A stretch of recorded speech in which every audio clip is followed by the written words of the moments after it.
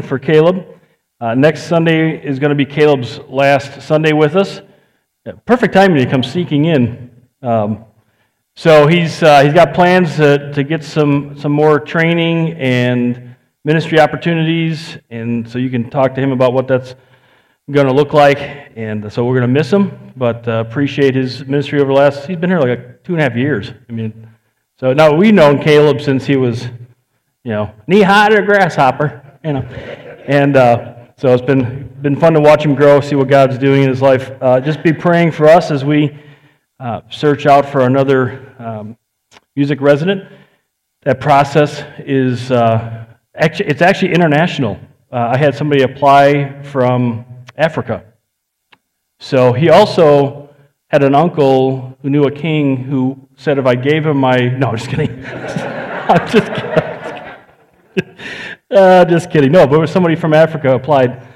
We couldn't handle the travel expenses to get him over here. But be praying for that as so God will provide us with the right guy, and we're excited.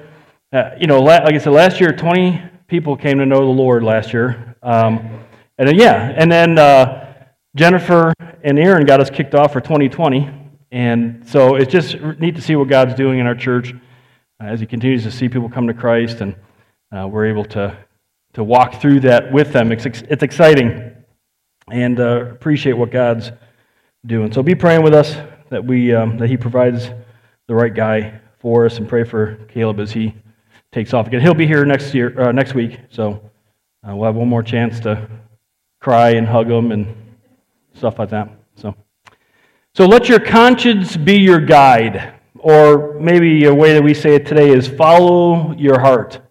Right, Napoleon Dynamite, he's all about it. You need to follow your heart. And when we think about that saying, we think people are like, well, do I take this job or some other job? And people say, hey, man, just follow your heart. Or, do I get into a relationship with this person, or do I marry this person? And people say, hey, just follow your heart. Looking for a job, or looking for a house to buy, or whatever the decision is. A lot of people just say, hey, listen, follow your heart. The question is, should we follow our hearts?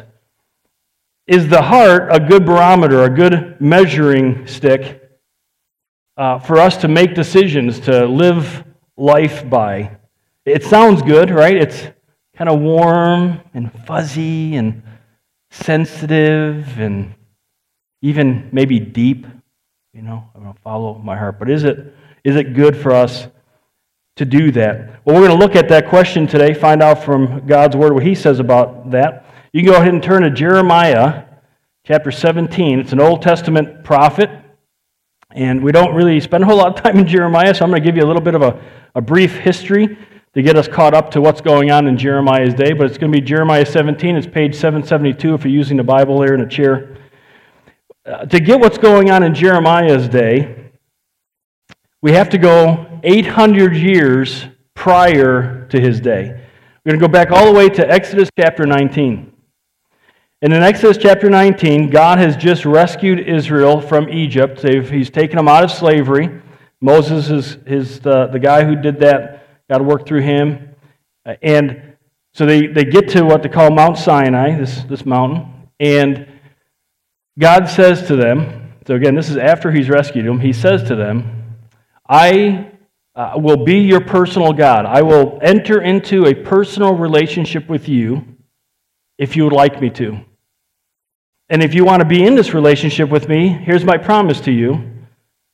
If you do life the way I say to do it, then I promise I will protect you, I'll provide for you, and I'll fight for you. Now, you've just seen what He can do, right? And so Israel says, yes, we want you to be our God. But remember, the stipulation is you willingly enter this relationship with me. That's the first step. So by faith into a relationship with God, then God says, okay, once we're in this relationship, then you need to do life my way.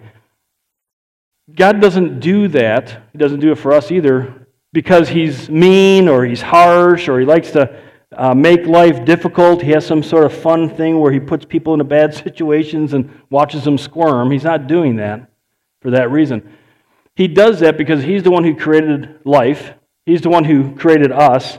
And he's the one who knows how life should be lived in order for us to experience all that he wants us to experience, all the good he wants to put into our lives, all the blessings that he wants to put into our lives, and what the real purpose for life is.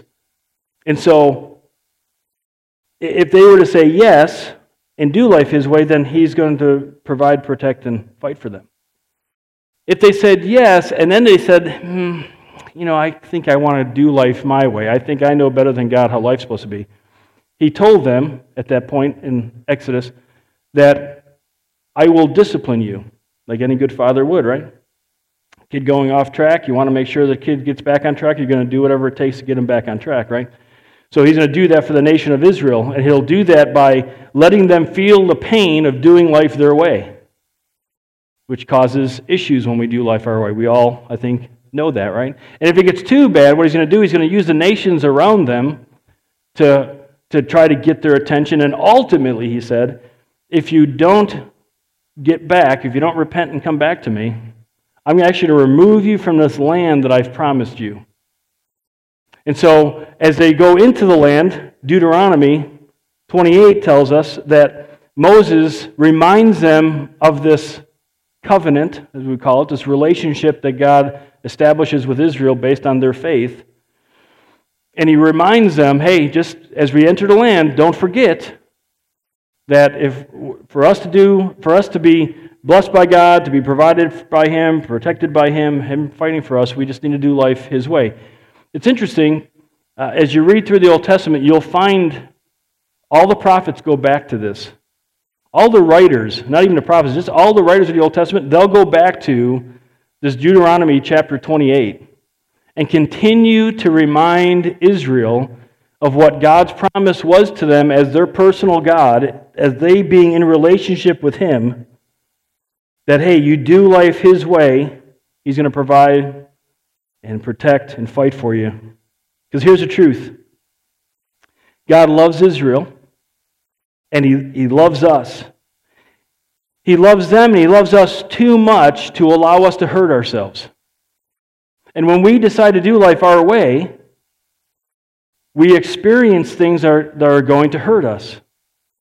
And so he's going to do what he can, and oftentimes it's really, his discipline is really us Israel experiencing, the natural consequences of decisions that we make and that they made in order to get their attention, for them to go, oh man, this isn't working, I'm going to go look back to God and get God's help. Judges tells us that almost as soon as they get into the land, really, even when they got into the land, so Moses dies, Joshua takes the leadership, Joshua goes into the land, and they don't quite do everything God said to do. They don't take over all the land that they were supposed to. They let some of the nations kind of hang out. And then Joshua dies, and the author of Judges tells us this. He says, all that generation, talking about Joshua's generation, also were gathered to their fathers. In other words, they died. It's just a nicer way of saying it. And there arose another generation after them who did not know the Lord, nor yet the work which he had done for Israel. Then the sons of Israel did evil in the sight of the Lord and served the Baals. That's the false gods of the nations around them. And they forsook the Lord. In other words, they rejected the Lord, the God of their fathers, who had brought them out of the land of Egypt, and followed other gods from among the gods of the peoples who were around them, and bowed themselves to them. Thus they provoked the Lord to anger.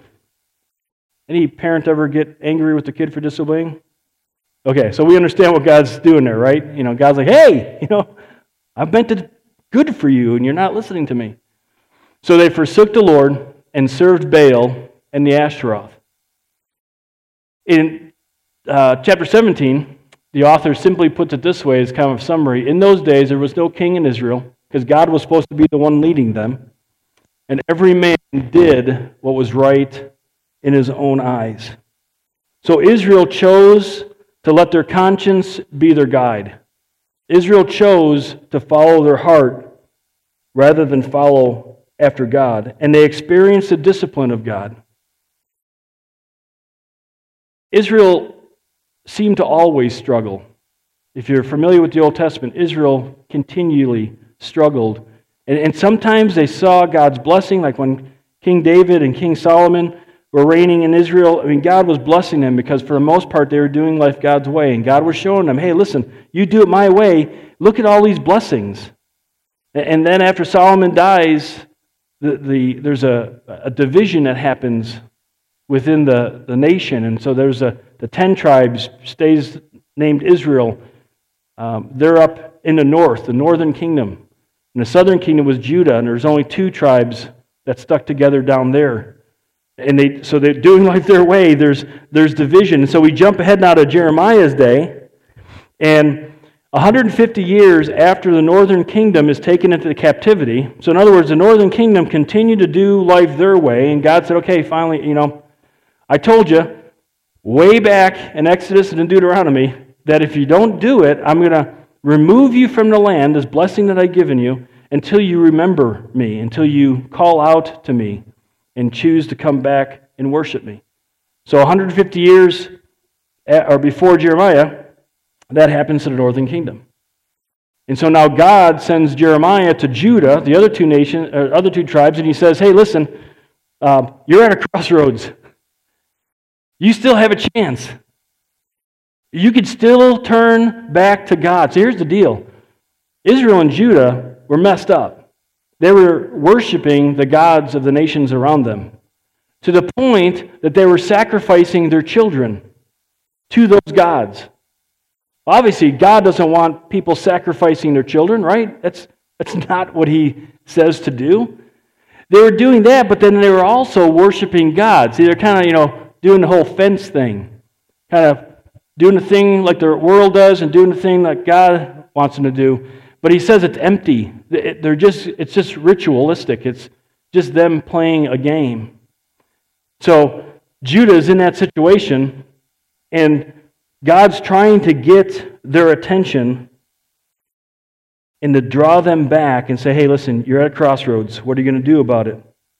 And for us, we may not worship Baal, we may not worship Ishtar, some of these different gods.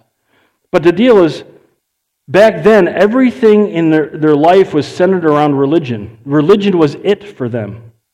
And so, if you worship Baal, this false god, you lived a life based off of that worship. Or if you worship Ishtar, you lived a life based off of that worship. Just like if you worship God, you were to live a life based off of that worship. Because here's the deal. Life is worship. And who we choose to put our attention on, who we choose to put above God, becomes the one that we worship and how we live life. So really, what happens in our lives today is we become the God of our life. We determine what's right and what's wrong for us. We make the choice. And really what we're doing, we're putting ourselves in the place of God. And when we do that, we make choices based on what we think, right? I mean, it's just logical. And so God is trying to get Israel to turn from their gods. God's trying to get us to turn from worshiping ourselves and what we think is right. So why is allowing our conscience to be a guide or to follow our heart, why is it a dumb thing for smart people like you and me to do? Well, Jeremiah, God has him tell us this. Thus saith the Lord, cursed is the man who trusts in mankind and makes flesh his strength, and whose heart turns away from the Lord. For he will be like a bush in the desert. Now, just try to get a mental picture of this. If you're a cartoon person, maybe envision Bugs Bunny, when he travels underground and he goes out, he finds himself exiting the Sahara Desert. He's trying to get to L.A. You guys remember that cartoon? Okay. So the younger people there, what are you talking about? You're so old. I know, but it was funny. It was good stuff, not these weird-looking Annie thingies, whatever, with the big old eyes. And we had funny cartoons. Anyways, I'm sorry. I'm getting a little off track. So just kind of get a picture in your mind of Do you want to live there? Okay, so for he will be like a bush in the desert and will not see when prosperity comes. In other words, won't see any good from it, but will live in stony wastes in the wilderness, a land of salt without inhabitant. Doesn't sound good to me. I mean, I wouldn't want to necessarily live there. But then he says, blessed is the man who trusts in the Lord and whose trust is the Lord. For he will be like a tree. Now, get this picture in your head. Be like a tree planted by the water that extends its roots by a stream and will not fear when heat comes, when life gets crazy. But its leaves will be green and it will not be anxious in a year of drought, nor cease to yield fruit. The heart is deceitful, more deceitful than all else, and is desperately sick. Who can understand it? I, the Lord, search the heart. I test the mind, even to give to each man according to his ways, according to results of his deeds. God said, cursed are those who follow their hearts. A person who trusts in mankind, trusts in man, trusts in the strength of man, is one who is following their heart, is trusting in man. Now we may think, so like Judah, they were trusting in the nations around them. They would set up alliances with other kingdoms in order to get the provision and protection that they were looking for because they weren't getting it of themselves. Why? Because they weren't doing life God's way. Had it done life God's way, they would have had the provision, they would have had the protection, they would have had God fighting for them rather than setting up alliances and doing life the way the other nations were doing it. And so he's saying, cursed is the man who finds their trust in man. Well, when we make decisions for our lives, what are we doing? We're trusting in man. We're trusting in ourselves. And so he said there's a curse that comes from that. There's something built into making those kind of decisions. And why is that? Well, so following a heart brings distress and uncertainty. Here's the condition of our heart, according to verse 9.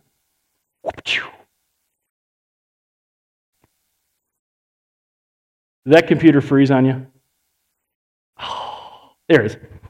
Okay, so we talked about it. So curses the man. His heart turns away from the Lord. The iMac's back running. You have verse 9? Got the next one? Nice. All right. So here's why following our hearts brings distress and uncertainty. This is what causes the problem. Our heart is more deceitful than all else and desperately sick. Who can understand it? Now, what is he talking about there? Well, more deceitful, that word there means fraudulent. Well, let me back up. The word heart, this word in Hebrew, means everything that we're about. It's kind of the core of who we are. So it entails our emotions, our thinking, our conscience. And so it wraps it all up into one word, the heart. And he's saying our heart is deceitful.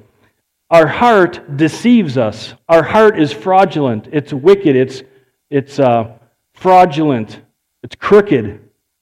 It's twisted. So left to ourselves, when we decide, hey, I'm going to go by what my heart says, what I think I should do, our heart is deceiving us. It's telling us, hey, you can do this. This is a good decision. Do it the way you think you should do it. Respond, to your spouse. Respond to your kids. Respond to your parents. Respond to your boss. Whatever the issue is, respond the way you think you should because this is going to be good. You know really well how to do this. But our hearts are lying to us because they're deceitful. And then he says they're desperately sick. There's a prefix that's put on the front of this Hebrew word that means it intensifies it. So it's not just sick, it's desperately sick. By sick, it means feeble, frail, incurable. In other words, our hearts are never going to become something that's going to speak to us truthfully. It's just never going to happen because we're still in these sinful bodies. I don't know if you've ever experienced this. When I was a little kid, when I would get the flu, I would get really high fevers.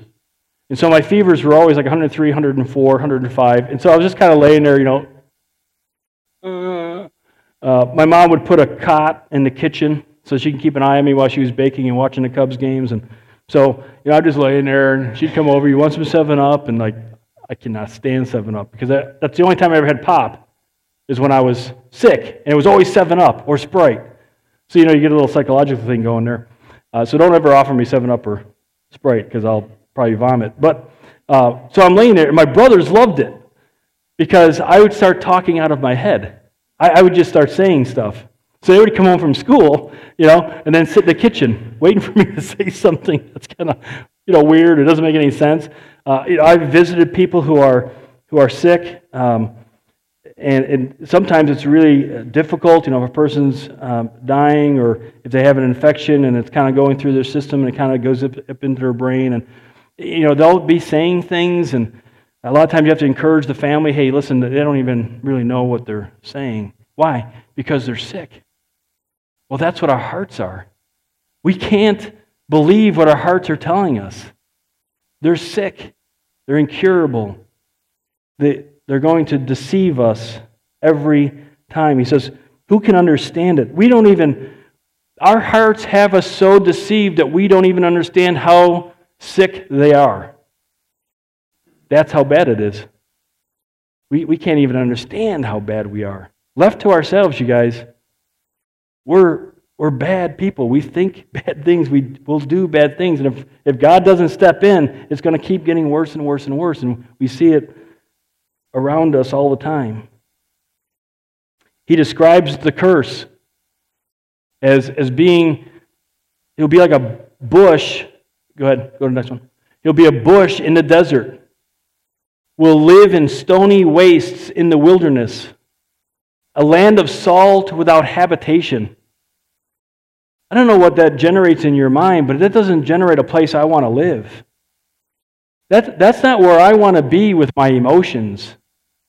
All worked up, all distressed, all concerned, never having. This is a place where your needs are never met. We may think they're being met, but they're really never being met. And emotionally, we're just dry, and we're frustrated, and we're anxious, and we're still making decisions. We think we're making good decisions, and there might even be some positive things, but inside, it's just not happening. It's not satisfying. It's causing us to be distressed, causing us to be uncertain. It's ongoing strain. It's ongoing need. You might be thinking, man, that's harsh. Why would God do that? Because it's serious business. It's our lives that are on the line. And God loves us too much to let us continue to go down a road that's going to hurt us. Now, He's not going to force us to move back, right? He's going to want us to do it willfully and voluntarily, but He's going to let us feel the pain of doing life our way, because that's the best way for us to learn. And so it's harsh. It's rough. That's why He's saying, hey, come back. Israel, come back. Us, come back. So then what God has Jeremiah do then is He reminds them of the blessing that comes. So following God's way brings growth and certainty. To who? To the one who will trust in the Lord and whose trust is the Lord. I just love the way he phrased that. It's perfectly phrased. God wrote it. It's perfectly phrased. Anyways. It was funny. It was a good joke. Anyway, thank you. Appreciate the courtesy laughs.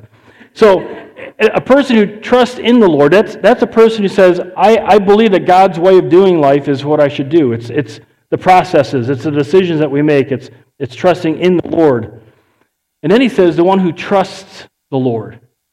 In other words, that's talking about a person who trusts who God is, His character, His motives, who He is. They don't just trust His processes, they trust Him as a person Him as the God of their life. So a person who trusts in God is one who's going to have growth and certainty.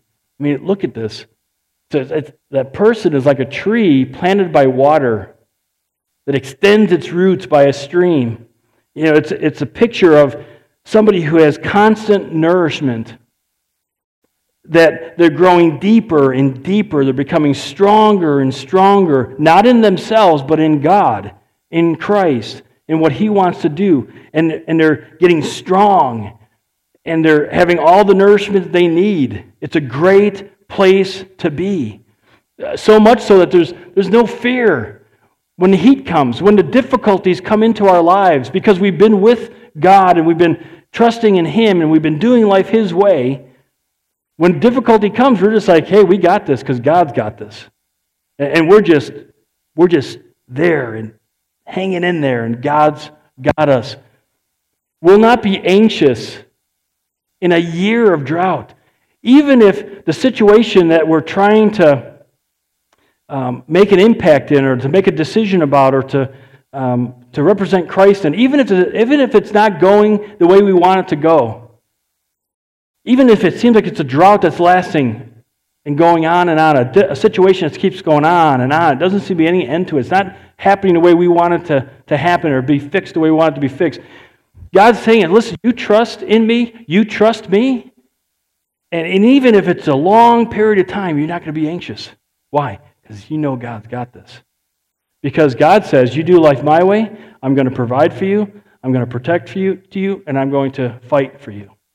And so you sit there and you work through that issue, and you spend time with God as you learn to respond to that situation, even if it's a long time. Because there's not going to be any anxiety in that, nor cease to yield fruit. Something's going to be produced that's good in your life, one way or another. Even if it's the fruit of patience, that's going to be produced. And that's awesome. That's powerful. That brings growth and certainty into our lives. 5 verses. There's a lot in there, and I didn't spend a whole lot of time dealing with specific issues.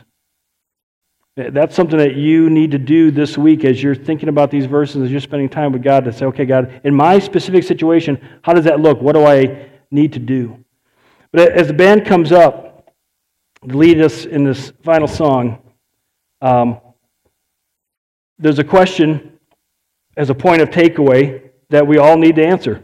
Because we all have areas in our lives, right? I mean, none of us have everything figured out, right? All of us have issues in our lives that we're struggling, working through, dealing with, and sometimes our flesh gets in the way, and we want to do stuff our way, and we want to do things God's way, and we have this struggle, right? So, as you face the challenges of life, who will you follow? Are you going to follow your heart, or are you going to follow God's heart? Follow God. He gives us promise at the end. I, the Lord, search the heart, I test the mind, even to give to each man according to his ways, according to the results of his deeds. What's he saying there? If we want to do life our way, He's going to let us have the results of those decisions. And He's going to do it and continue to do it until we realize, oh man, I am really messed up. Israel finally turned back to God, and He actually brought them back into the nation for a while, into the land. And it's been hit and miss ever since, right? He's going to let us go down the path because He loves us too much to force us, right? He's not going to force us into a relationship because that's abuse. God doesn't abuse people. He loves us. And so He's going to say, hey, listen, I'm going to give you what you want. I'm going to let you have the experiences of you doing life your way.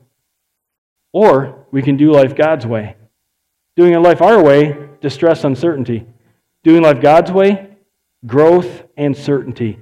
We won't be anxious because we know God's got this. Because we're doing life God's way, He's going to take care of it. But here's the deal. The choice is yours. The choice is mine. I can't make it for you. You guys can't make it for me. It's between you and the Lord and how you're going to handle this. So as we close out this morning, I'd just like to encourage you to consider that question, to make that decision and make that commitment today. Whose heart will you follow, yours or God's? Caleb?